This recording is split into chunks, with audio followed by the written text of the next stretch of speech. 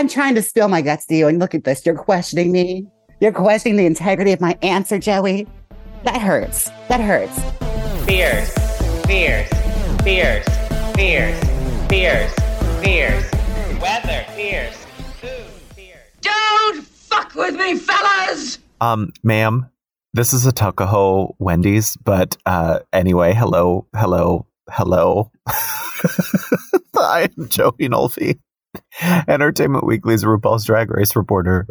And I'm Entertainment Weekly news director, Jillian Cedarholm, and I'm so excited for our fully sung through recap of the Rusical episode. Joey, I know you've been practicing your trills all night. Yeah, sure, if you want to call them trills. This has been, I just want to say, that was probably my worst bit of acting ever on the history of this podcast in those opening moments. So I hope you're proud of me, Jillian. You're the proud stage mother I've always wanted. Was that acting? All you did was say your name?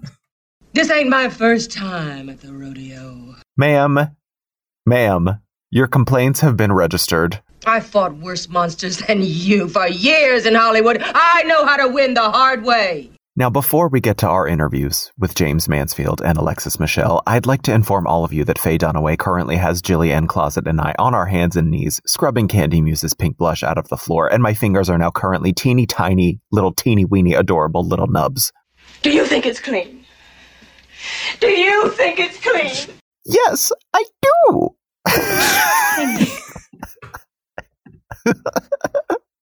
Faye, are you aware that this is CoverGirl True Blend So Flushed High Pigment Blush? This floor is stained at least through the Fame Games, whatever those are. The floor is not clean!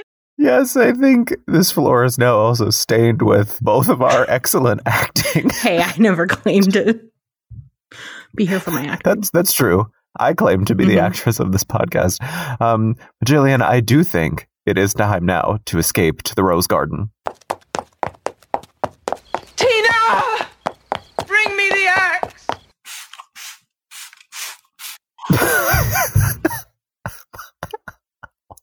What? Why are you... They're circling. Why are you spraying? My kitchen is spotless. There's no food anywhere. They're still circling because they just want to survive. Do you have plants in your apartment? No, I think they smelled my lip gloss. Okay, let's move on. Okay, that is all staying in just for you all. So you're all aware, this podcast is currently under a siege from many different, including noise-based terrorism as well as fruit fly terrorism. I'm currently in corresponding from the field in a remote location, aka literally a closet. Like the smallest closet I've ever seen. You're like in a crawl space. You look like you're in an event in Die Hard. I look like I'm in the Blair Witch Project right now. My face is so close to the screen. I am trying so hard to use these coats and clothes that are dangling above my head as soundproofing. But actually, just kidding. We're ruining the fantasy. We are in Faye Dunaway's Rose Garden. And we are deeply involved in traumatic theater. So before we get into the Joan Crawford Rusical, let's begin our recap the same way episode 6 did, with Jimbo talking about her ongoing battle with lip sync terrorism. She opened up after losing her third consecutive lip sync on this season alone, after losing others on Canada's Drag Race and also UK vs. the World. She was crying. She was saying that she sort of gets frozen as soon as she's in front of Ru, and this just proves... I think what I've been feeling about Jimbo this season is it's the first time we've seen Jimbo play, I think, a very different game, a much less prickly game, I think, than she has in the past. We're seeing a full vulnerable side of Jimbo that I think we really haven't seen before. And I really did feel for Jimbo in this moment. I mean, I know a lot of people in the fandom, both capital and lowercase f, have been really talking about this moment with Jimbo and how many, and sort of making a joke of it that, oh, Jimbo just lost like, you know, the 6th or 7th consecutive lip sync. But I mean, it is that I don't think a lot of people are stopping and taking time to consider that, like, oh yeah, you know what, that is the bread and butter of at least the, you know, version of drag that we see on Drag Race. So it must be really hard for someone like Jimbo, who's doing so well, to sort of choke on something that on the biggest drag stage in the world and sort of choke under that pressure. So do we now feel bad for making light of this last week? I don't know. I guess I appreciate the self-awareness. Yeah. I don't think I was moved to tears over Jimbo's tears on it because she's still just like dominating the competition and doing so well at everything else. I don't know. And I do feel like she's blaming it on this like stage fright in front of RuPaul, which wasn't the case for Canada versus the world. So I don't know what the stage fright in front of Brooke Lynn Heights. Thank you for pausing appropriately. Yes. Thank you for pausing appropriately. So I don't know. Like I can't believe I really need to go to a Jimbo show. I need to see what it is she is doing in front of her live audience because I struggle to believe that she can't. I don't know that she's like that scared under pressure, or I don't know what it is. If she's like holding back because she wants to be more of a like prepared, like prepare like a full on. I don't know what it is. I really don't. I don't know. I think she has to be. I think that Jimbo's not somebody who clearly we don't see Jimbo getting easily nervous about things. So I think there has to be something about maybe it's just the fact that she's getting in her head and knowing that she has sort of lost so many lip syncs and that's sort of weighing on her and it is getting to her as a sort of, one weak point that she's having. So I totally understand where she's coming from with that because I am, momentarily struggling with acting right now on this podcast and it usually never happens. But I do think it is it's interesting to see the different side of Jimbo because there's so many alliances and, things going on in contention, and none of it seems to be coming from Jimbo this season, which is actually really surprising. I mean, currently Heidi and Kahana are going at it on Twitter as we are recording this, and it's just Jimbo seems to be involved in none of this drama, which is, pretty different from the past 2 seasons that Jimbo has been on. So it's definitely a different game for Jimbo this time around. Yeah, for sure. And we should, speaking of Heidi and Kahana, we should also note that as devastating as Heidi quitting this last week was, there was surprisingly little carryover this episode. We had this bombshell tea that Heidi spilled about Kandy allegedly saying that she was trying to vote Jimbo out in an off-camera conversation, and that also involved Alexis. They're all still in the competition now in this episode, but at the very beginning, all we get was a mention that Heidi left and Kandy saying she hopes Heidi didn't plant seeds in anyone's heads for the rest of the competition, but also said that she would vote for the strongest. So it's kind of like negating. And then they just kind of pretended like it didn't happen for the rest of the episode. So weird. And Jimbo didn't say a word there. And I was wondering, is this a strategic game? Because this is the moment to say like, okay, but really, now that Heidi's gone, like, is there something you want to say? It was so weird. I was just, because that everybody tuning in was thinking the same thing. They were all thinking, okay, now we're going to get the other side of this and they're going to break this down in the workroom like they usually do every episode after something major happens. And they talk about it for 5 seconds and then it's literally never brought up ever again. Yeah. So I judging by the preview for next week, which looks to be extremely dramatic and has somebody else, it appears that somebody else is pacing back and forth in the workroom and is packing their bags, as somebody observes in the preview. I just don't understand how this can be something that we just shut the door almost as fast as we opened it and just never touch it again. It doesn't seem like it's consistent with the history of this show and how certain dramatic things play out over multiple episodes. It's like they're either editing all discussions of this completely out of the show, or it really did end that abruptly when Heidi left and people were sort of avoiding a clash with Kandy and Alexis over this. Yeah. So maybe that was strategy on their part. Maybe they just felt that Kandy really did have that much sway over the competition and they really were trying not to get in her way. And Kandy, the Godfather Muse, just back there plotting and telling people do not even dare to speak. I mean, they literally dedicated as much time to Kandy saying she doesn't like Jessica hopping over the couch in a certain way as they did to the Heidi thing, and then like also left that without any. Was waiting for someone to say why. Like, what is Jessica jumping? And they also just left that plot dangling. There's a lot of plots left dangling, but I did like that you just made an Italian reference on this recorded public line, Jillian. Sammy, we need a applause sound effect there, and then also like an Italian mandolin, like. That's an Italian mandolin. Yes, it is, coming straight from the mouth of a very Italian person such as myself. Other things that we focused on in the workroom was this, well, at least that I focused on, was this workroom makeover to include these stunningly hilarious portraits of Joan Crawford and Faye Dunaway as Joan Crawford in place of RuPaul's portraits on the walls. Ru then introduced the challenge as Joan, the Unauthorized Rusical, and Ru surprised the gals by telling them that they'd be working with the director of Hairspray. And it was so funny to see Alexis's face light up when Ru said the director of Hairspray, but then just watch it crumble off of her face when Ru was like, as well as the director of Rock of Ages. Because Alexis thought that this was John Waters when she heard the director of Hairspray. I think you're confusing me and Alexis. Maybe so.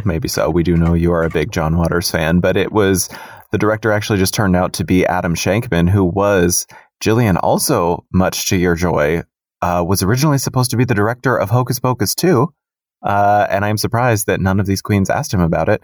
But anyway, the Rusical would be, it was also announced that the Rusical would be highlighting periods throughout Joan Crawford's life. And the role selection actually went pretty well, I think. Pretty much everybody was taking the roles that they wanted until Kandy and Jessica clashed over wanting the same role.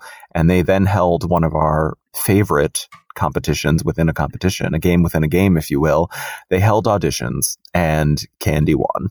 Yes, I loved that they had this audition, and I loved that Kandy tried the I have no second choice play, and Alexis immediately was like, no. Was like, nope.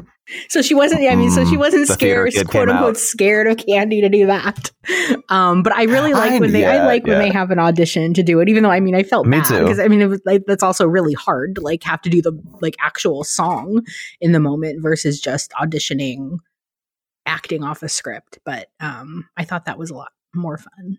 I think that Alexis looked excited the whole time hearing the other credits, because I think that John Waters is one of my like top 5 idols, but for Alexis, like who's going to help her out more in her career? Someone that's about to retire with one last movie, or someone that's actively directing a bunch of musicals? I think that Alexis was probably more excited for Adam Shankman. Did you just direct praise at someone potentially involved in Hocus Pocus 2? Well, now that I know he dropped out, I'm fully on board for this man and his taste. But let me just get you on the record talking about his many golden chains that he was wearing as the queens did their choreography, because as you and Jaymes Mansfield and Lucy LaDuca like to do, they like to read people who are interviewing them for wearing chains. Have I ever read someone interviewing me for wearing chains? No. Is that the question? Have I ever seen a friend wearing 7 chains for no reason and read them? Yes, that they got in like a pack together on Amazon. Yes. Okay, wait, not my boss at my place of work shaming me for not being able to afford chains. Not you expensing those as your wardrobe budget. No, these unfounded accusations. I did not. Just let it be known, corporate, I did not expense chains as part of my wardrobe. Let's move on to the main stage. The queens performed a whirlwind biographical musical about Joan Crawford's life, not Joan Rivers, unfortunately, from her studio days. As Jillian thought last week. From her studio days through to her relationship with her adopted daughter, Christina Crawford, which was reportedly abusive. But the Rusical seemed more like an homage to the 1981 movie Mommy Dearest than actually just being inspired by Joan's real life. Joey, I know you are not quite a musical theater lover. How did you feel about this Rusical as a whole and the performances? I mean, it takes something like being themed to Madonna to get me excited about a Rusical. There's something about the Rusical challenge that it does not excite me the same way it excites other people. I say it every single time we're talking about a Rusical episode on a recorded podcast. It doesn't excite me. I don't hate it, but it just is not fun. It's not exciting for me, but I do think that this one was one of the more entertaining ones in recent seasons. Just because I think when it's tied to an actual celebrity or something that I am actually interested in, such as the movie Mommy Dearest that I know very well, it was fun for me. And I do think that some of the songs were really, really fun as well. Like Kandy's and Jessica's were super fun. I actually thought that everybody did a really good job in this. I don't think anybody did a bad job. Even the queens who landed in the bottom, I don't think Jaymes and Kahana did poorly at all. I think Michelle Visage described it best as it was just separating the A pluses from the A minuses. But I do want to say there is something that struck me as odd, is that we all know that this is all a self-serving empire. It's merchandise, it is tours, it is the Drag Race Live in Vegas, it's the show, it's the international spinoff. So they're making these queens into, little brand ambassadors essentially and Kahana is someone who is involved in the Drag Race Live show. So I thought it was very curious and very strange that the show would put somebody who is essentially selling tickets for them, or that they are asking people to pay tickets to go see on the Vegas show, to put that queen in the bottom on a Rusical challenge that saw her doing exactly what she does very well on the Las Vegas stage.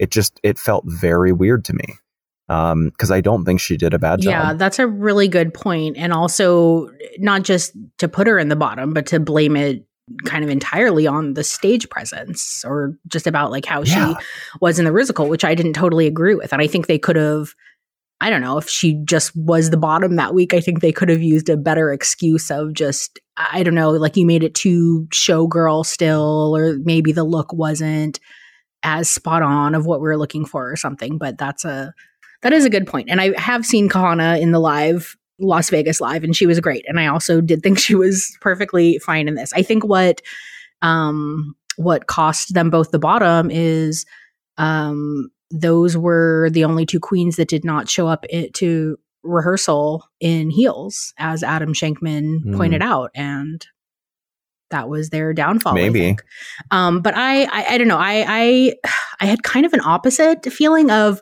Okay, so Drag Race accidentally posted the Rusical on Spotify the week before the episode was out. Yes, they did. And the night that they did it, I listened to it. And I was like, oh my God, there are a couple of songs here that I'm obsessed with. Like Kandy was already the winner in my head because I loved the song so much. And I think that's what's really hard about the Rusicals actually, is like if a song is really like a bop to you, then I mean, it might not really be the queens, like, they didn't write it. They're not writing verses in this, but you just get lucky, or you have a song that maybe isn't as great, and then it's like it's seemingly on you.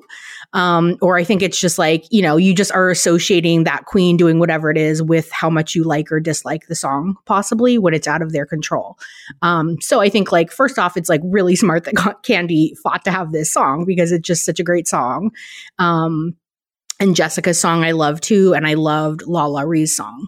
And then when I was so hyped for the Rusical that I think then when I actually saw it in production, I was a little let down by, and I don't really know why. There was just something that didn't excite me as much when I saw it. Like if you said, okay, you could go see a stage performance of this Rusical, would you? Like it wouldn't be one of my top picks. Whereas like Wig Loose, I am like, let me like fund this production immediately. I want to see this on Broadway. We know. So, I mean, that's the thing. And so when I'm saying this about like the song, like Alexis looked like the best, like most like Joan makeup wise. I think did a great job. I just really did not like that song. Like nothing about her voice on the song. I just like am not a country person, and just like so of a country song. Yeah, that's like one of those things where it's like, it's not, that's, I think, sometimes of what I have the issue with the Rusical is that it's very little about outside of the dancing and the lip syncing, which we know they can all do. Very little of it is based on, or not based on, but a lot of it can be influenced by just the song that they get. Yeah. And I agree. I thought that Alexis looked the most like Joan. I thought that this challenge was almost tailor-made for her, and I thought she did really well. She seemed very excited about it. But then when I heard the song, I was just like, oh, this is not suiting the kind of thing that I know Alexis wants to bring to this and could bring to this if she had a more sort of showgirly song. Because when Alexis Michelle's going on the road, she's not performing a country version of Joan Crawford. She's performing like a big band, showgirl, jazz kind of Joan Crawford. Mm-hmm. And this just was all wrong for her, even though I think she did the best with it, with what she could. But Kandy's, on the other hand, I do think was just a perfect blend of everything that makes Kandy so good. And I think she had a great song. So it was just everything working in Kandy's favor, too. So and Kandy took it and ran with it. So I just thought that it was, yes, their individual performances. I don't think anybody did bad, but I think that's maybe why I just don't get too excited about the Rusicals, because so much of it depends on what was crafted for them instead of them actually crafting it for themselves. Yeah. I mean, to me, honestly, I think the weakest performer was probably Jimbo, although I don't know if I mean this shady or not. Her background acting was so much better than when it was like spotlight on her acting. Like her dancing in the wheelchair was better. Like she was like really like face acting and hand acting the whole time. And when they first wheeled her out, I was like, oh God, this is what they chose to do because she couldn't get the steps. And then I was like, actually, I think she probably would have put on a really funny performance if she had just stayed in the wheelchair the whole time. The wheelchair, maybe. And because she would have leaned into like acting more or doing something silly and like reel the comedy camp, which I think it needed. Yeah, I don't know. I thought Jimbo was good. I thought, like I said, I thought that they were all good. There truly was not one person that I was looking at here thinking like, oh, that person did a bad job. I don't even think, I think even knowing who they put in the bottom, you can still watch those performances and be like, what, even though now I know they're in the bottom, you kind of then tend to look for things. You go back and you watch and you look for things that they did. And I really can't find anything that either one of them did that justifies them being in the bottom. If anything, this episode should have been the, nobody goes home episode, I think. Well, it was also kind of awkward that Jaymes had basically a scene partner the whole time with this dancer playing Christina. Yeah, I remember you and I both had the same reaction in the moment. I remember thinking like we both had the exact same note at this moment. We were like, who is this woman? Wendy Williams' voice. Who is this woman? Woman? So that was, I don't know, that was like a little strange because Kandy's also involved the daughter, but she only got to dance with a hanger and, dancers in the background, not alongside her. I mean, should point out that like a lot of the time they do have the backup dancers who are like usually cis men who are the backup dancers, and we're used to seeing them. But I think it was just the fact that this was, they built it up as if it was like a cameo or something, and they pulled this woman out from behind this curtain and then like zoomed in on her face.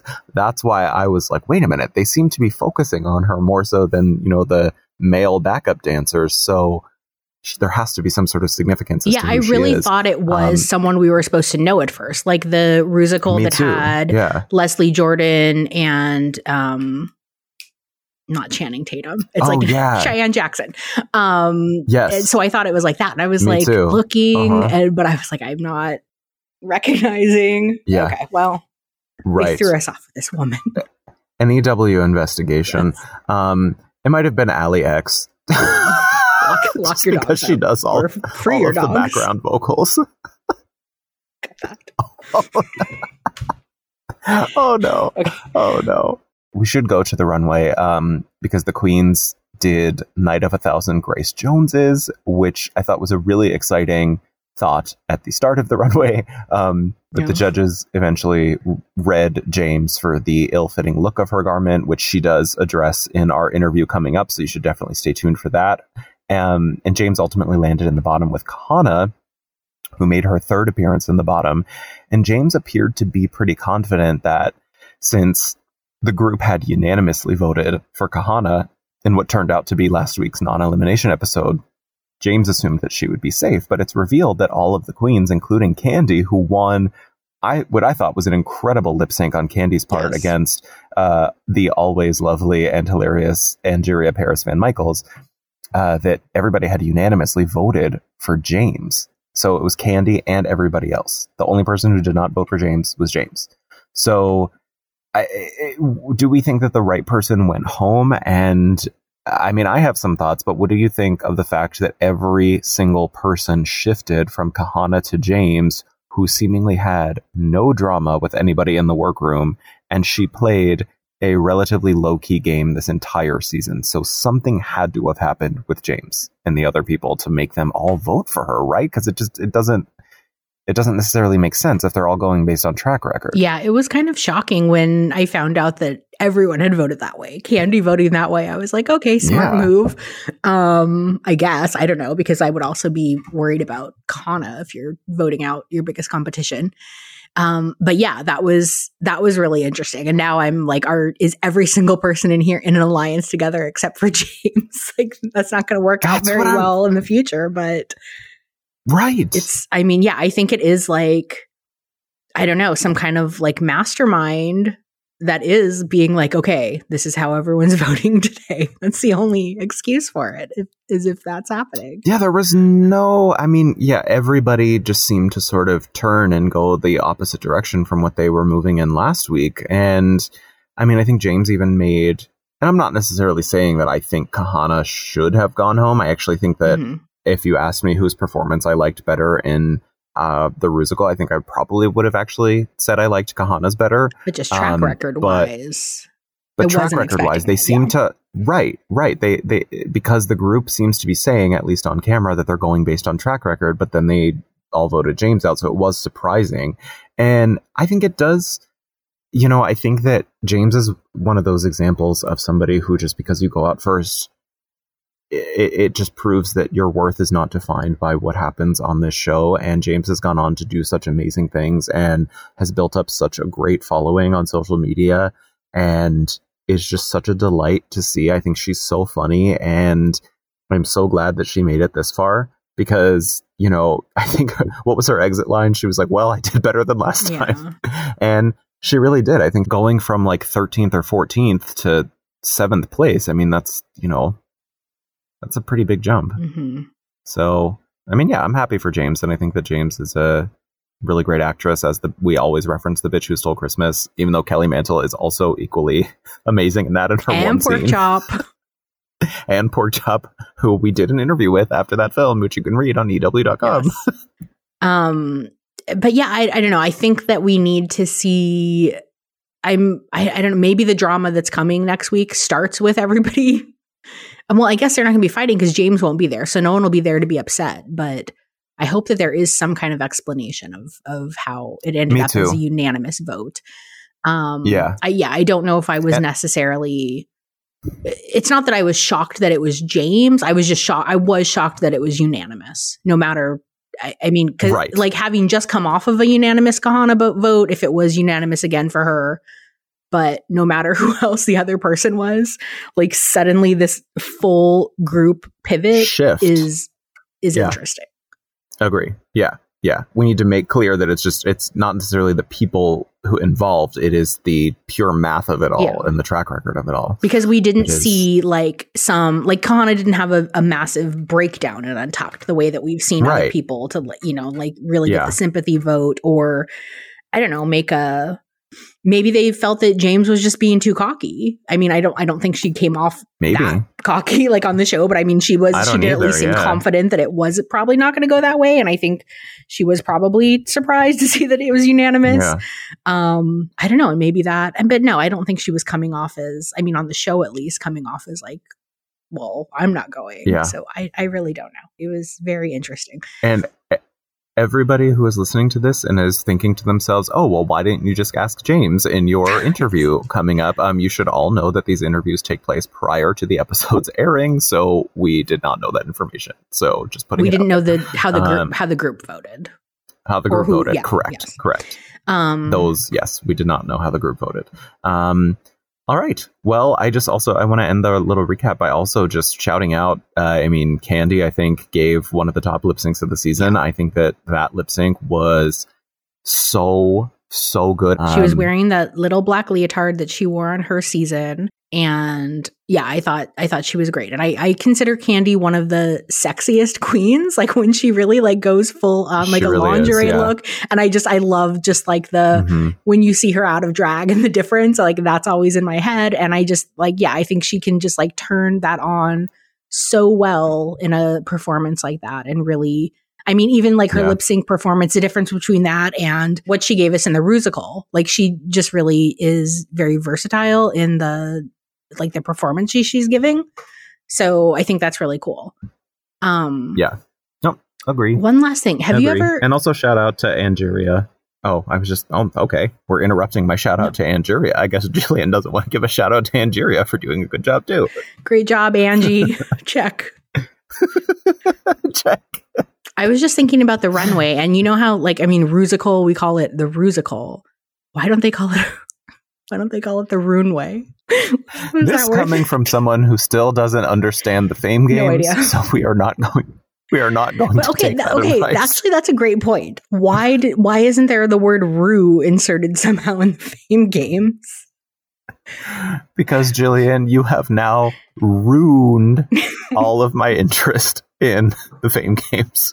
So you are to blame. Seeing some of the looks is what ruined it for me.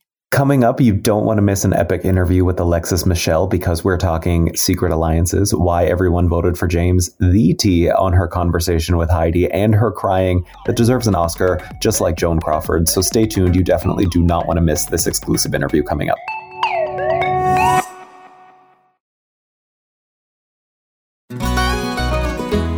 Hey everyone, I'm Sid Evans, editor-in-chief of Southern Living and host of Biscuits and Jam. Since 2020, I've been interviewing musicians, chefs, authors, and other Southern icons about their family traditions, their faith, their favorite meals, and of course, what it means to be Southern. And I'm excited to announce Season 5 of our award-winning podcast. Join me every Tuesday for new conversations with some of the most interesting and influential Southerners around. Be sure to follow Biscuits and Jam wherever you get your podcasts. You can also find us online at southernliving.com/biscuitsandjam.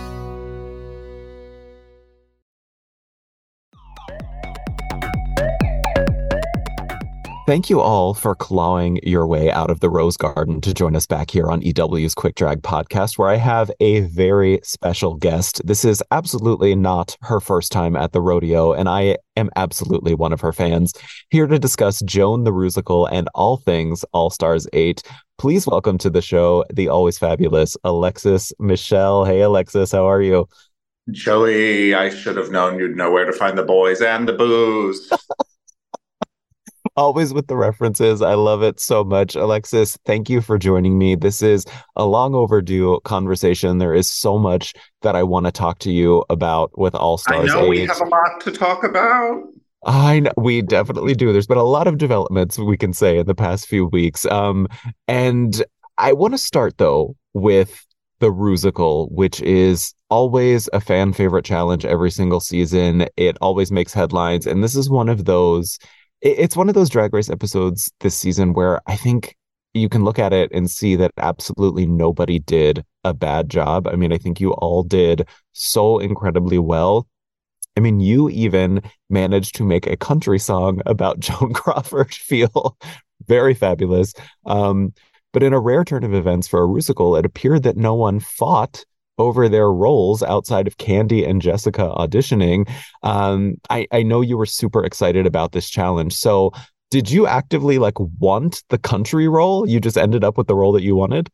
No, I did not want that role. I saw it as what I said, what I said was true, was okay, nobody wants this because it's hard, it's fast, it's probably going to have some footy choreography.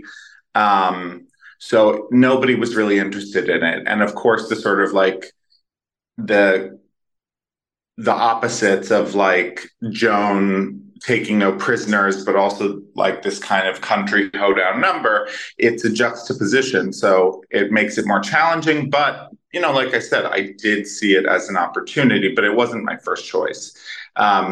Just, you know, in the interest of time, I don't think we got to see the entire casting process, but I was also particularly fond of Jessica's track, and I didn't want Jessica to be overwhelmed with the busy lyrics of the country one. So I did my sister solid and stepped over and took that one.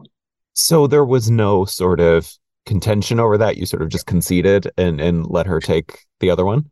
It started with an audition. Which there was another audition. There was a clear outcome, but I wasn't going to do that to Jess. Jess and I were really, really close during the filming of this season. And you know, she was like someone I always had an eye out for. So I wanted to make sure she felt set up for success. And I knew, you know, she felt comfortable doing the one that she would do. And I knew she'd crush it. Like, she's such a talent. So I was happy to do that. And like I said, take on the challenge of the rodeo. Yeah. So this was like American Idol All-Stars 8 edition. You were all auditioning for these roles. You know, this is 1 hour of television. You can only squeeze so much in. So, you know, there's always more. There's always more. But you're getting the essence of it, of course. Yeah, I mean, you were all filming so many hours in a day, and it, like you said, it has to fit into 60 minutes. So that's just interesting to know that you were also auditioning. But I do want to talk about the actual performance itself, because like I was telling you a little bit before we started recording, I thought you made a country song about Joan just so wonderful and infectious. And the way that you tackled these lyrics was it was so good. But after the episode premiered, you tweeted, "I think they're fucking with me, fellas," which is a famous reference to one of the quotes in Mommy Dearest. So I just want to know, like, were you talking about the audition process with that? No, definitely not. I think I was for sure talking about judging. First of all, props to Leland. I think, like I said, I think this is the best new Rusical. And I thought that the material was great. And even on this one, which was such a challenge, it was so clever and so cute. So it was a privilege to get to do Leland's work and to get to do it alongside everybody who, like you said, delivered. Yeah. I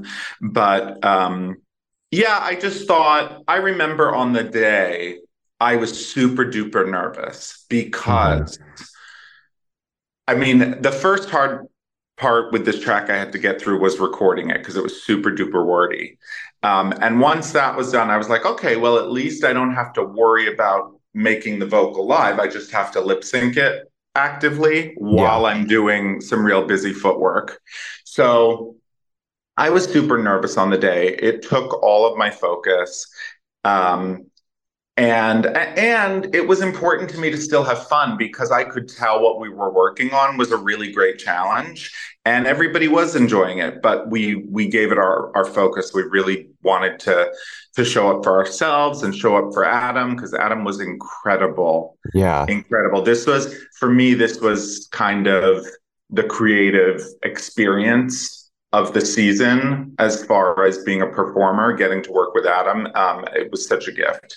So we really wanted to give it our all because Adam really showed up for us and supported us and worked so hard in a short period of time to make sure that we were going to look incredible. And I thought the result was amazing. But I just thought on the day, I remember definitely feeling a sense of relief, but also feeling like I knew it could go either way. I was like, well, you probably, if you choke and you fuck up the choreography, then you might be in the bottom, but if you excel at this, this could be a win. And I felt particularly gorge and confident in my Grace Jones runway, which my incredible designer friends art to fashion on Instagram. Oh, you looked so good in that. Yeah. And Candy Trip, John Baird made the hat, but Thomas Ogden made the look, and then the gloves are wing and weft. But yeah, I just felt super confident in the runway, and I felt like I nailed the show. So I definitely think not being in the top, if not a win, was a little suspicious to me. Yeah. Yeah, I mean, I think that just in terms of pure looks, I think that I really was also anticipating. I mean, I think Kandy did a lovely job. I think I was anticipating just before I even saw any of the performance that, yeah, okay, Alexis Michelle has this one in the bag and then when you stepped out onto the stage, and I think that your look was the most Joan look. I think you really looked like her because this is your wheelhouse. You know, we know what your artistry is. This is in your wheelhouse. So I was really excited to see you in this challenge. And so how did you feel about your actual performance in the challenge? Like, were you sort of able to gauge the judges' faces while you were performing? And did that sort of give you an indication as to what way it was going to go for you? I could tell it went well. I always know I don't need to see an audience response to know if I did well, although in the nature of a lot of the live performing I do, like in cabaret venues, the audience is an undeniably inextricable part of the experience. So that's different. But in a situation like this, where it's more of a proscenium style presentation, I could tell that it went well, but I could also see the judges eating it up. So I knew it was going well. And I just want to say, Joey, because me saying, oh, I should have been in the top or I should have won, that I stand by and can be true, while at the same time saying Kandy nailed it and deserved the win. I think on All Stars especially, and with this group and the way this group has been showing up week after week, I think it's important, and I think people lose sight of the fact that multiple things can be true at the same time. And you can say, you were my favorite, wanted you to win, you should have won. You can say all that, and that's fine, without undercutting or saying anything negative about anybody else. So I just want to give props to Kandy. And there were many of us that could have won this challenge. Lala could have won this challenge. Jessica could have won this challenge. Honestly, anybody for any particular reason might have won this challenge. So, it doesn't take anything from Kandy's win or my appreciation of how she delivered on the day to say, yeah, I think I should have won. Yeah, no, I think that the fans definitely need to hear that. And I think it's we all know this because we've been, I've been covering this for so long and you've been in this game. And it's just it's easy for us to accept that. But I think the fans definitely need to hear things like that, because this group, and I've been saying this ever since the very first episode, that this group is one of the strongest in terms of performance wise collectively that I think we've seen in a long time on this show. So it is, I think one of the judges, I believe it was Michelle, said that it's splitting hairs between the A pluses and the A minuses this episode. And little teeny tiny things come into play like that. But I do think that everybody did such a great job. But you were then sort of, I guess, when the judges announced that you were safe, were you surprised that you didn't win? What was going through your mind at that like point? I said, it was a combo of relief and surprise. And I will say I was probably more, when we filmed it, I was more on the side of relief surprise than having watched it back now as we've all seen it. And now I'd say I'm a little more in the disappointment of it, because I do think I delivered in a pretty strong way. And it's not the first time that I've delivered in a strong way and I've been safe this season. Yeah, I think that's been happening with a few. I mean, especially, Heidi at the beginning of this season too. I think there was a few times when Heidi did really well and was, also safe. Well, as we saw when she first threatened to quit, she was, displeased that she was not in the top. So I just think it's a really strong group. And I think that that's an important thing just to remember about Heidi's dramatic departure. There things came to a head emotionally for her on the day that she decided to leave, but there was growing discomfort with how things were going for her, and it wasn't hatched out of nowhere, the idea to leave. And yeah, it's just really tough when everybody is showing up and showing out. Yeah. No, I imagine it's a very tough dynamic, and I do want to get to touch on that in a little bit, but I do want to I want to finish this episode because we get to the end and it's Jaymes and Kahana in the bottom, and I don't mean this personally toward either of them, but given track record and the way that the game is usually played, I thought in my head for sure that since everyone had just voted for Kahana to leave the week prior, it was unanimous that they would do the same this week just because she had more bottom appearances than Jaymes, and not saying again that she deserved to go or anything, but it appears that everybody did not vote based on track record this week, including you. I mean, you also voted for Jaymes to leave, and Kandy, who won the lip sync, voted for Jaymes to leave. So can you explain, in your estimation, why everybody unanimously voted for Jaymes? Like, did you all discuss this, or was there something else going on? There was discussion. I have to tell you, for whatever you get to see or didn't get to see every week, there is a lot of care, a lot of consideration, and a lot of thought that we all had to put into our ultimate decision, which, we'd talk with each other, we'd compare notes, but ultimately each one of us had to make a decision. And I think, having seen the episode air now, I see what happened, and I see why a lot of fans are surprised or confused about the way we voted. Why do you think that is? So, two things. When we were working on the Rusical, when you're staging a proscenium style show, whoever's doing their number at the time is facing out. So you're not seeing what they're giving facially necessarily.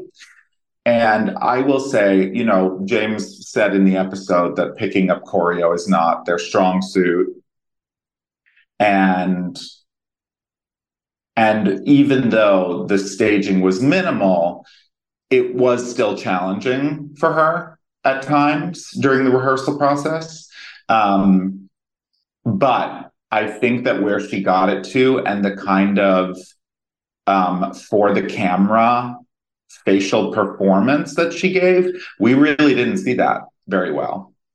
And so because it was kind of a more subtle track movement wise and tempo wise, it maybe didn't stand out to us. But having seen it, I was really impressed with James's number in the show. And then, so I do think that there was something lost on just where we were positioned for rehearsal and performance. Yeah. But also, and this week was no exception, the way that Kahana has delivered on the runway every single time is, to me, and I think in many Drag Race supporters' estimation, makes her fierce, a fierce addition to the competition, and also makes her big competition. So you might have said, oh, well, let's eliminate her because she's a threat, or let's eliminate Jaymes because she's a threat, but I don't think that's what was at play. I think we couldn't see how dynamic James's performance was from behind her. And if you looked at their two Grace Jones looks, for me, there wasn't really a comparison in the polish and finish of them. I loved the inspiration of James's look, but to me, and I think to the judges as well, it was a little rough around the edges. And Kahana looked like she was ready to step onto the Vegas or the Broadway stage in a gorgeous Grace Jones inspired showgirl costume. So I think between the high level of Kahana's runways every week, as well as her efforts in this challenge, it was splitting hairs to find who were the weak links in this one, but she did not fall flat on her face by any means. And she had a rather challenging dance number. Yeah. So I think we took all of that into account. And I think what is surprising people the most is Jaymes did have this really impactful for the camera ready performance. And I think some of that was lost on us in real time. Yeah. Just from pure positioning. I totally understand that. I just think that there's a lot of people that were thinking, because Kahana said at Roscoe's that there was like many secret alliances going on. Like, and Mrs. Kasha Davis actually told me this in her exit interview too, that she suspected that Jaymes was a secret alliance member. Kahana said that you and Kandy were in a secret alliance. I mean, Heidi told me on this podcast last week that you were an honorary member of her alliance with Jimbo and Kandy. So what I'm just thinking that people think that maybe Jaymes was, or fans at least think that maybe Jaymes was involved in some alliancery that was going on. So what was going on with all of that? If Jaymes was in an alliance, I didn't know. We didn't get into that. We didn't make one ourselves. There were times in other moments when we said to each other, like, I've got you. Like in our team challenge with Darian, it pained me to do it, but I thought that the group would vote Darian out rather than Jaymes. Yeah. And Jaymes and I had a little aside to one another, and I was like, all right, I got you, girl. It was like a season 9, like, got you, girl moment. But if Jaymes was in an alliance, I didn't know it.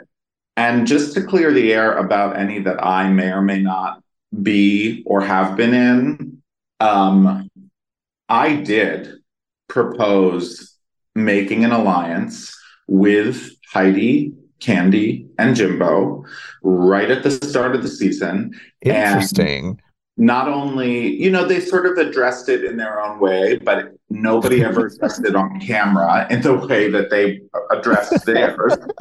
And to be honest, I didn't know that had been addressed so transparently on camera until I'm watching it now. So I didn't really realize that they had sort of like gone forward with the 3 of them, and I didn't necessarily feel officially included in that. So I don't know what was in anybody else's mind, but no one had sort of confirmed with me, yes, we've got each other. So you're saying before, sorry, I don't want you to lose the thought that you had, but I just want to confirm just factually. So you're saying that we saw in the first episode, before Heidi, Kandy, and Jimbo discussed the alliance, you proposed being in an alliance with all of them. I don't remember if it was ahead of, because you say that happened on the first episode? Yeah, first episode, I think. So Technically, I'm not sure that my proposal to them came before that. My proposal may have come to them right after that. Okay. But again, I wasn't near enough in earshot to hear them say, the plan that they made on camera. So when I came to them, they may have already had that established, and I just didn't know about it. Okay. So do you agree with Heidi's assessment that you were the honorary member then? Because she kept saying that in our interview last week, that you were the honorary member.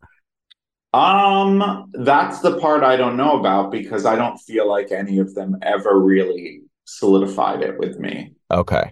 All right. So I had said it, and I still saw them all as front runners, but I didn't feel like any of them said to me, like, we got your back, sis. Okay. All right. That makes sense. So I do want to also clear up some of the stuff that happened 2 weeks ago with Kandy and Heidi in the workroom, with Heidi asking you to sort of corroborate the conversation. Like, why do you think that Heidi asked you in the workroom to corroborate that information? Well, so I recently had a couple chats online with Heidi just to sort of clear the air, because we are good. We are friends. As far as I know, I'm good with all my sisters from this season. I don't think there's an issue with anybody, but we just wanted to publicly clear the air, because even though we are good, like, people still like to get hung up on stuff. Yeah. So the reason Heidi brought me into the conversation then, and she had to remind me last week because I didn't remember, was that apparently the discussion that happened between her and Kandy happened in a space on set that was large enough for me to stand at the sort of doorway of this space, Okay. but not be fully in the room. And Heidi said that I was present in the doorway, that I heard, even if it was from across the room, that I heard it, and sort of like, she said it registered on my face, and then I walked away and didn't say anything. So, Okay. and I'm not saying that didn't happen. That very well could have happened. What everybody needs to remember is it is a fever dream creating this everybody's favorite show. It takes a lot to create Absolutely. it. Yeah. And it happens, it all blends together because we're working so hard to give it our all. So that very well sounds likely. I just don't remember it. But what I do remember was a different conversation that I had with Jimbo, where What was that conversation? Heidi had been upset, and because Heidi and Jimbo were very close, they had a chat, and Heidi had said to Jimbo, Kandy's, I don't know what her words were, but something to the effect of what was being said in that workroom conversation. And so Jimbo said, have you heard that? And so Jimbo even asked me that. And even then, I didn't remember the exchange that happened between Kandy and Heidi, but I said to Jimbo, I haven't heard that, but I wouldn't be surprised. And that's not an undercut at all to Kandy. Like, it's a competition, and Jimbo is fierce competition.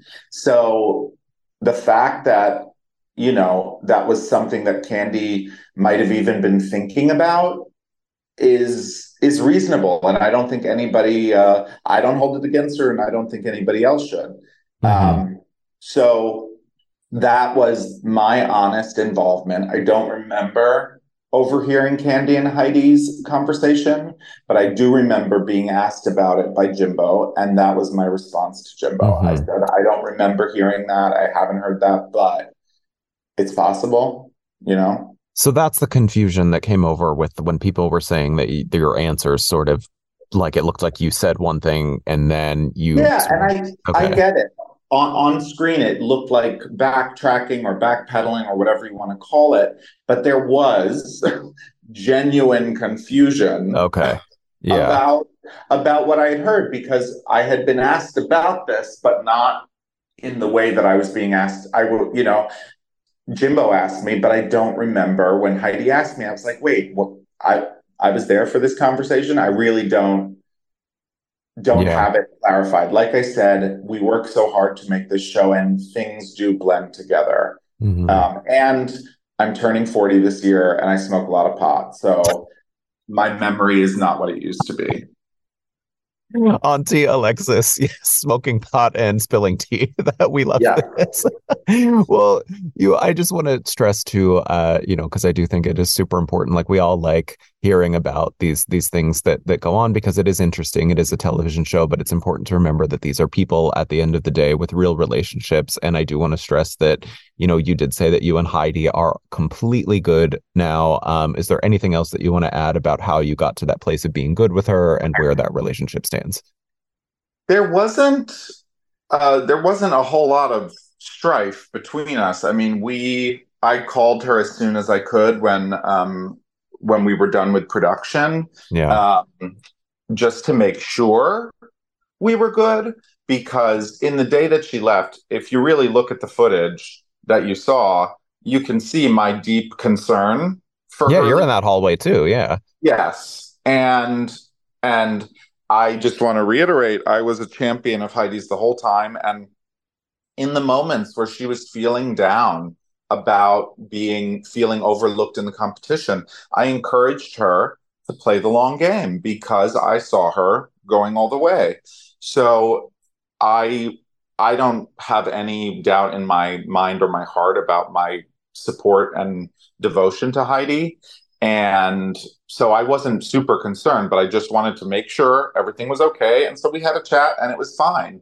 And It's been that way since. And in fact, when Heidi and I spoke last week, she even apologized for bringing me into it in that moment. So yeah.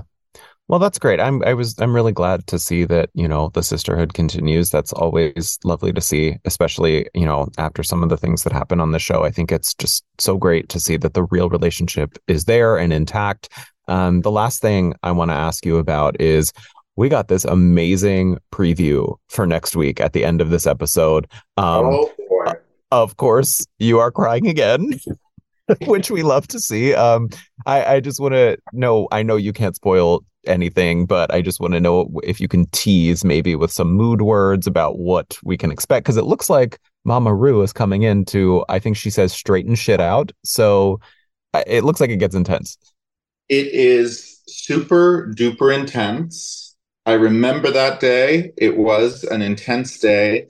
And just like I think I said to you when we sat down for EW ahead of the season, that I think that this might be the most legendary season of the show ever in some ways. I think the intensity of what we're all about to see unfold this week in the workroom is uncharted territory on RuPaul's Drag Race. Wow. Okay. That makes me very excited. It's going to be a gag.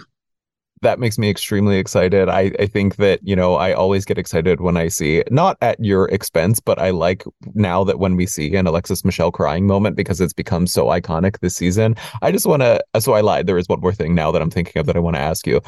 We've seen a lot of people online saying that you deserve your Emmy, your Oscar, your Tony all at once for that. But those tears, I just want to confirm with you, like, were those tears sort of, television, or was it genuine emotion, both after Monica's moment on episode 1 and then also after Heidi leaving? Because those seem to be the two things that fans are talking about.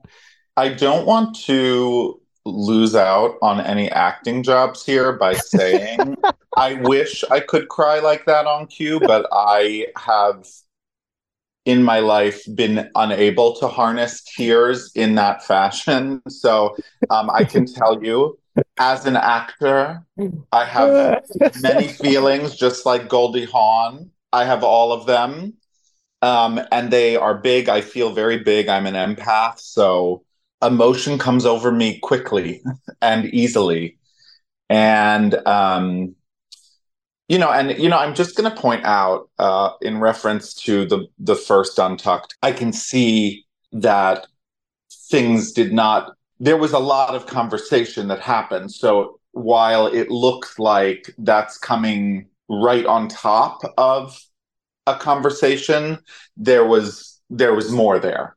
There was more there. So I will say I think that moment was slightly out of context, but I'm also not going to apologize for having my feelings, nor should anybody ever. And Monica knows this now, and I think Monica knew this then, that I was feeling for her. I was feeling for I was feeling for everybody in the bottom. And it was a lot of overwhelming emotion because that day had gone particularly well for me on the first day. And I didn't know how it was going to go. You go in with every high hope, but you really don't know how it's going to go. And so it was a real mishmash of emotions on that first day. And I can tell you for what's coming, for the tears that are coming, it was a lot of different emotions and different triggers coming into play. It wasn't just one thing. So yeah, I wish I were that good of an actor, but it's all real. Now, I think what I will own, and I think this is part of what makes me, is being someone who likes to perform and being someone who likes tapping into feeling. One of my goals for the season was don't filter yourself. Yeah. Whatever comes up, let it come up. So if I got sad, if I got angry, if I got horny, if I got hungry, whatever, I just tried to say to myself this time around, don't filter. Whatever happens, let it happen. Mm-hmm. Yeah, that is quite a whirlwind of emotions that we are seeing you process on screen. And I cannot wait to see this moment that you have teased coming up. I think that, if it's anything in line with what we've seen happen on the season so far, it's going to be amazing because you have given us such good TV this season, Alexis. And I really just want to commend you on the job that you've done, not only in that regard, but also in the challenges and on the runway. I think the journey from season 9 to now has been such an incredible one to watch. And I really thank you for your candor in this interview and the one we did before. I think it's just been really lovely to see you back on our TVs. So thank you so much. You're welcome, and thank you. And I have to say, we have to circle back. Remember, in our first interview for EW this season, Are you going to say the serendipitous green moment? I said the green moment, and yes! you may have put it together that the serendipitous moment was that Adina.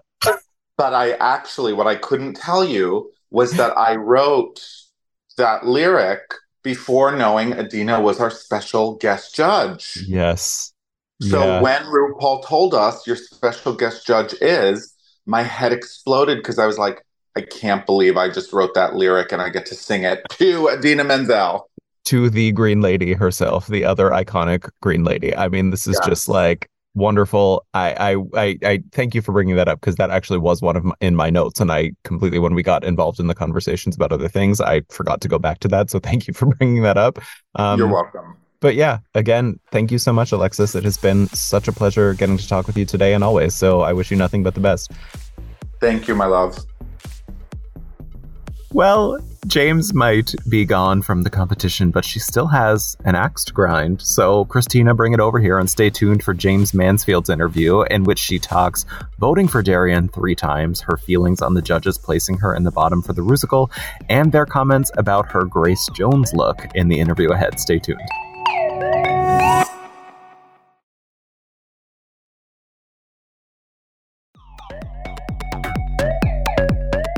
Welcome back to EW's Quick Drag podcast, and I am just as shocked as you are that I am here with my next guest who stole the show in VH1's The Bitch Who Stole Christmas before making an epic comeback that stole all of our collective hearts on RuPaul's Drag Race All-Stars 8. Truly, please welcome the always lovely, always hilarious Jaymes Mansfield. Hey, Jaymes, how are you?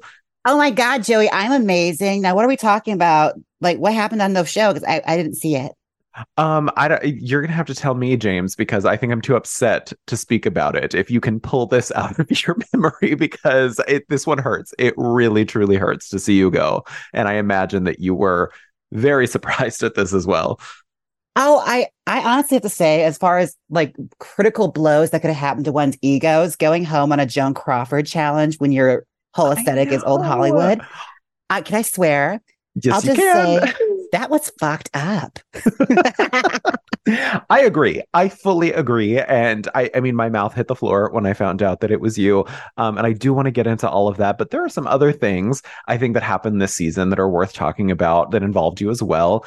I want to start with last week's episode. We saw Heidi leaving the competition. Everybody seemed shocked that she left, but we only heard about it very briefly at the top of this episode. And then it was sort of never mentioned again, even though the drama involved Jimbo, Kandy, and Alexis, who are all still there. So I'm wondering how that sequence of events sort of impacted the vibe of the room after Heidi left. Were you all still sort of feeling it while filming the follow-up episode? Well, I think it's safe to assume that it was a rather awkward feeling after everything was said and done. Yeah. We didn't expect that to happen, but you know what? All Stars is full of twists and turns, and sometimes people just need to check out for a little bit. You know, she had to go to her home of bewilderment. Did you say her home of bewilderment? Yeah, isn't that what they used to go to in like the 50s when like they get like housewives get exhausted and then they'd go away for a few months? I have never heard of that, but that is the first thing I am Googling when we are done with this interview. Yes, a home for the bewildered. I love that.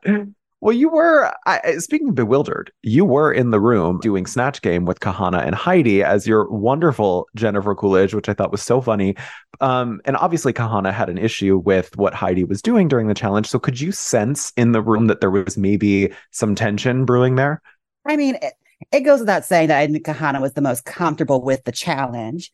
And I do comedy, so like I can sometimes tell when like your co-star, like the person that's like working beside you, your partner, you could tell they're not really vibing with their material. Yeah. So, if it's not really their strong suit, you don't pick on them as much. So I know I picked up on the fact that she wasn't having a very good time. So I went really easy on her.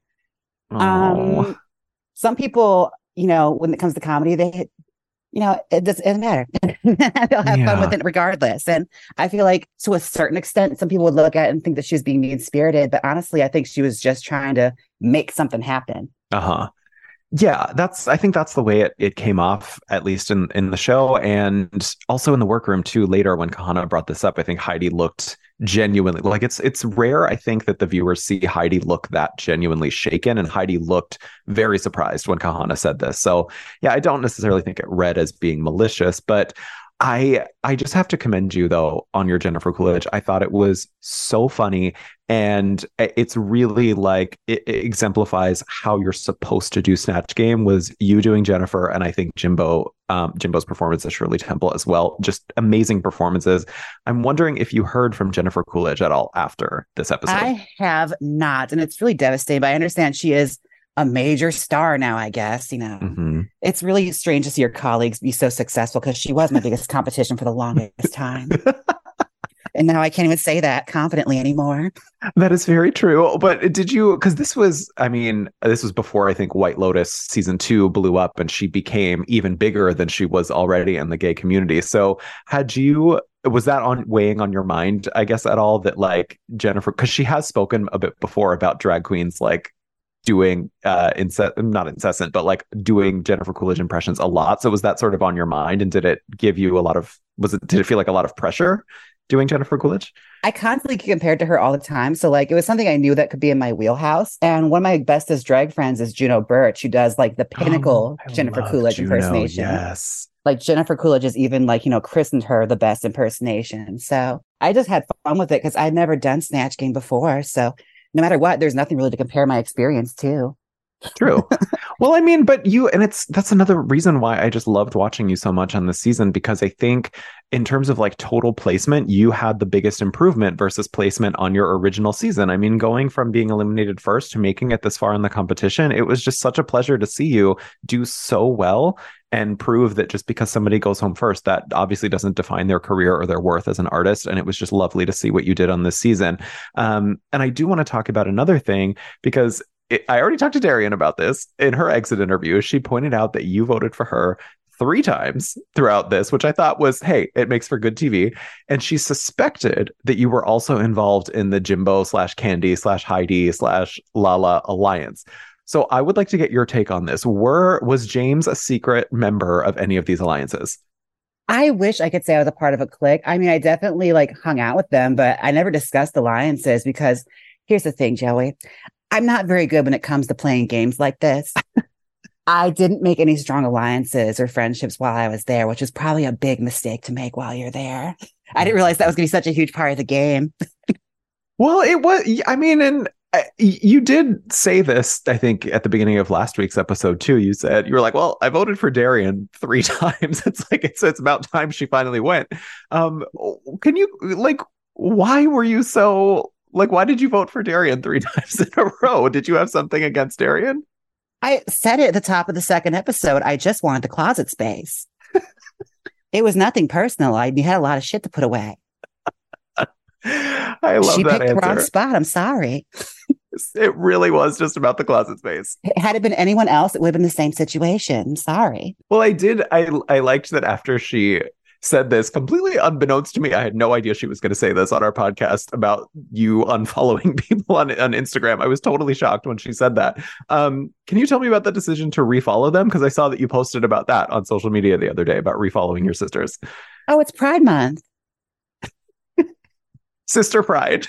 What's it called? Rainbow washing? Yeah, it's Pride Month. We'll talk to you about once the month is over. Once July 1st hits, we'll see. Then the tea will spill. Okay, no. They get unfollowed on July 1st. That's how it works, right? I'm just like, Home Depot or Target or something. So no extra things to spill on refollowing. It was just the goodness of your heart and Pride Month. Well, how do you know I wasn't following to begin with? Well, after Darian told me this, I did go on and search for them and your followers, and I was like, oh my God, Darian was telling the truth. Oh my goodness, Joey, you messy queen. Well, I had to. Is I'm a this where journalist. journalism is now? Is this where we're at? Checking my facts. Yes, that's what journalism is. I mean, that's very rare in this day and age. It really is. It really is. But speaking of the facts, let's get to the Rusical, because I think this has been happening a lot this season, where I think queens are landing in the bottom, and I'm kind of scratching my head because I thought you did really well in the Rusical. I thought you were really funny. I thought that your look as Joan was very camp and fun. And like I said, I was just kind of scratching my head because it was odd to me that how somebody, at least in the judges' eyes, can go from like stealing the show in The Bitch Who Stole Christmas and how good you were in that to like putting you in the bottom for the Rusical. Like, it just didn't add up to me. So how did you feel about the judges placing you in the bottom? What was going through your mind in that moment? Well, here's the tea, Joe. You want some tea? I'm going to give it to you. Here's something that no one knows that I will give to you exclusively. Okay. While I was there, I actually woke up that morning with the worst fever in the world. I was bedridden. I couldn't get out of bed. So I come to the runway the next day. The challenge has already happened, and I'm watching everything unfold. And I don't know what I think they used AI. That's what I think it is. They digitally put me inside the episode, and I just showed up and was shocked to learn I was in the bottom. Jaymes, were you actually sick that day, or were you? What? Were you actually sick? Look, I'm trying to spill my guts to you, and look at this. You're questioning me. You're questioning the integrity of my answer, Joey. This is the hurts. AI apocalypse on RuPaul's Drag Race All-Stars 8. I mean, it happened to you with the episode I was in the bottom for the comedy challenge. You know how AI is when they write jokes. Yes. I can't believe we didn't pick up on this earlier. This is You didn't see how weird my hands looked? I'm telling you. So this is, okay. It's a conspiracy. EW exclusive. Jaymes was replaced by an AI creation. Exactly. Look, they're going to run with that. Okay. Honestly, that might be what turns people on AI. True. But truly though, I do like, as a person behind the artist, that must have been hard for you to land in the bottom for this, because they did say throughout the episode that it was like they were splitting hairs. It wasn't because necessarily anybody did poorly. It was just like separating the A pluses from the A minuses. So what did that sort of do to your spirit, I guess you could say, when you landed in the bottom? Well, I left there knowing it was entirely the judge's fault. If that's like a good way to like look at it, it's like, yeah, they're the ones that made the decision. So, I mean, they could have just not put me there. That's true. That's honestly all you can walk away with at the end of the day. It didn't really rub off on my integrity at all. I still left there thinking I was just as great as I was. But, it is what it is. And sometimes you go home on a goddamn Joan Crawford challenge. I know. Did you think that in performing in the moment, were you kind of keeping your eye on anybody else and thinking, okay, maybe that person is in the bottom over you? Oh, absolutely not. Because I was completely committed to just embodying Joan as much as possible, like doing the mannerisms. Because I watched all the movies, and I knew how she acted and how she moved around, and like the faces she would make, and like that weird smile where she wouldn't show any teeth. It was just big old pet rock lips. Yeah, I was really having fun with it and just enjoying every moment of it. Which is, I hoped it translated, but apparently they just weren't seeing it that day. But that's okay. Honestly, when I left, I thought, you know what? I went home on a Joan Crawford challenge. That hurts. But at least it wasn't a Betty Davis challenge or like a Jaymes Mansfield challenge or something that really, really stuck in my craw and hurt my feelings. I don't like Joan Crawford that much. Yes. Well, I mean, so we are officially putting Betty Davis over Joan. Oh, always. Okay. Yes. No, I tend to agree. I think that, Betty's interviews, especially later in life, have you seen, oh my God, her interviews? Oh, it's like a roller coaster, honestly.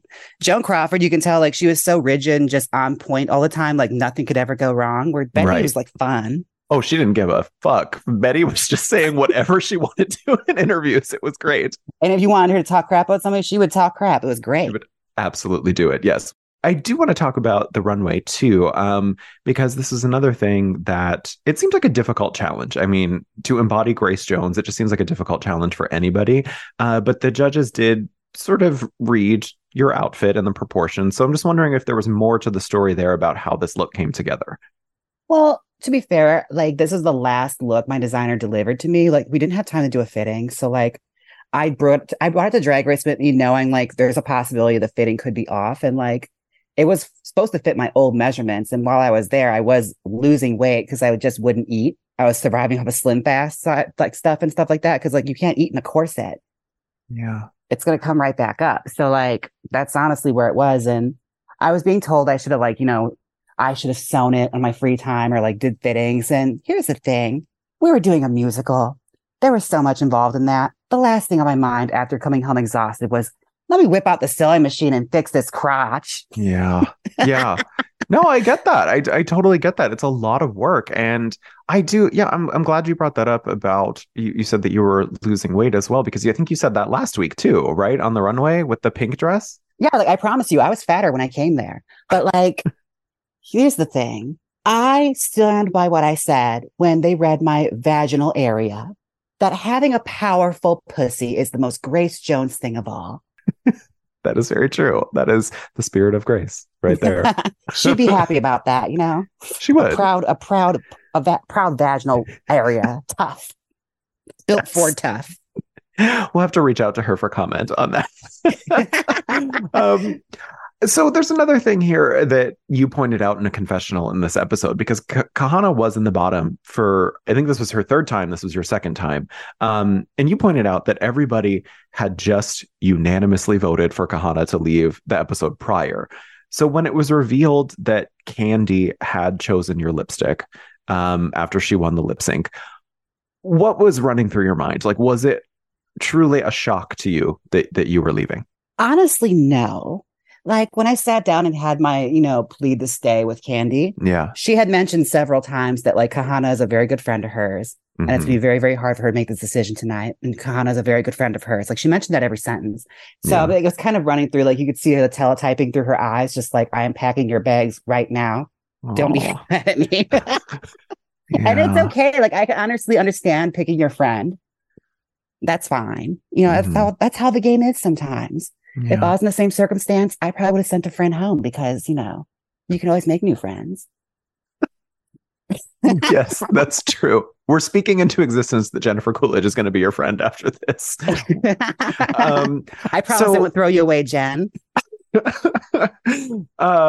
Did you, there was no sort of like hard feelings or anything, like you sort of made peace with it with Kandy pretty soon after? Oh, I made peace for the second it happened. Like I wasn't mad about anything, honestly, because like that's the way it works. Like you signed up for this, you know how the game is played, and there's a possibility that they're not going to want you to stay, and you can't hold it personally. Mm-hmm. I mean, sure. I mean, people always say that, like, but don't you like resent them for dashing your dreams? My dreams were never dashed. Yeah. Okay, I'm not going to stop dreaming. Mm-hmm. You just got to alter it a little bit. Yeah.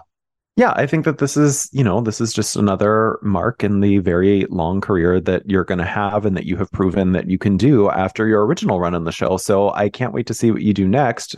Speaking of which, though, we have the Fame Games competition going on. So we have not seen the last of you on All Stars 8 yet. What can you tease about your runway package that we'll see coming up for the remaining episodes? Oh, it is absolutely stupid. I had a lot of fun with my runways this season. What I vowed when I came to Drag Race was I'm going to show so many different aspects of myself. And I'm never going to bend myself into an area where you cannot recognize me and you don't know instantaneously that this is me and my style. Because I feel like a lot of trouble people run into is that they're just kind of wearing clothes or they're wearing someone else's design, but you don't really see them. So I wanted to make sure everything I wore really, really resonated with me and showed off my personality. And that's honestly one of the things I'm most proud of about this whole experience. Is like, I really, really love my package. Mm-hmm.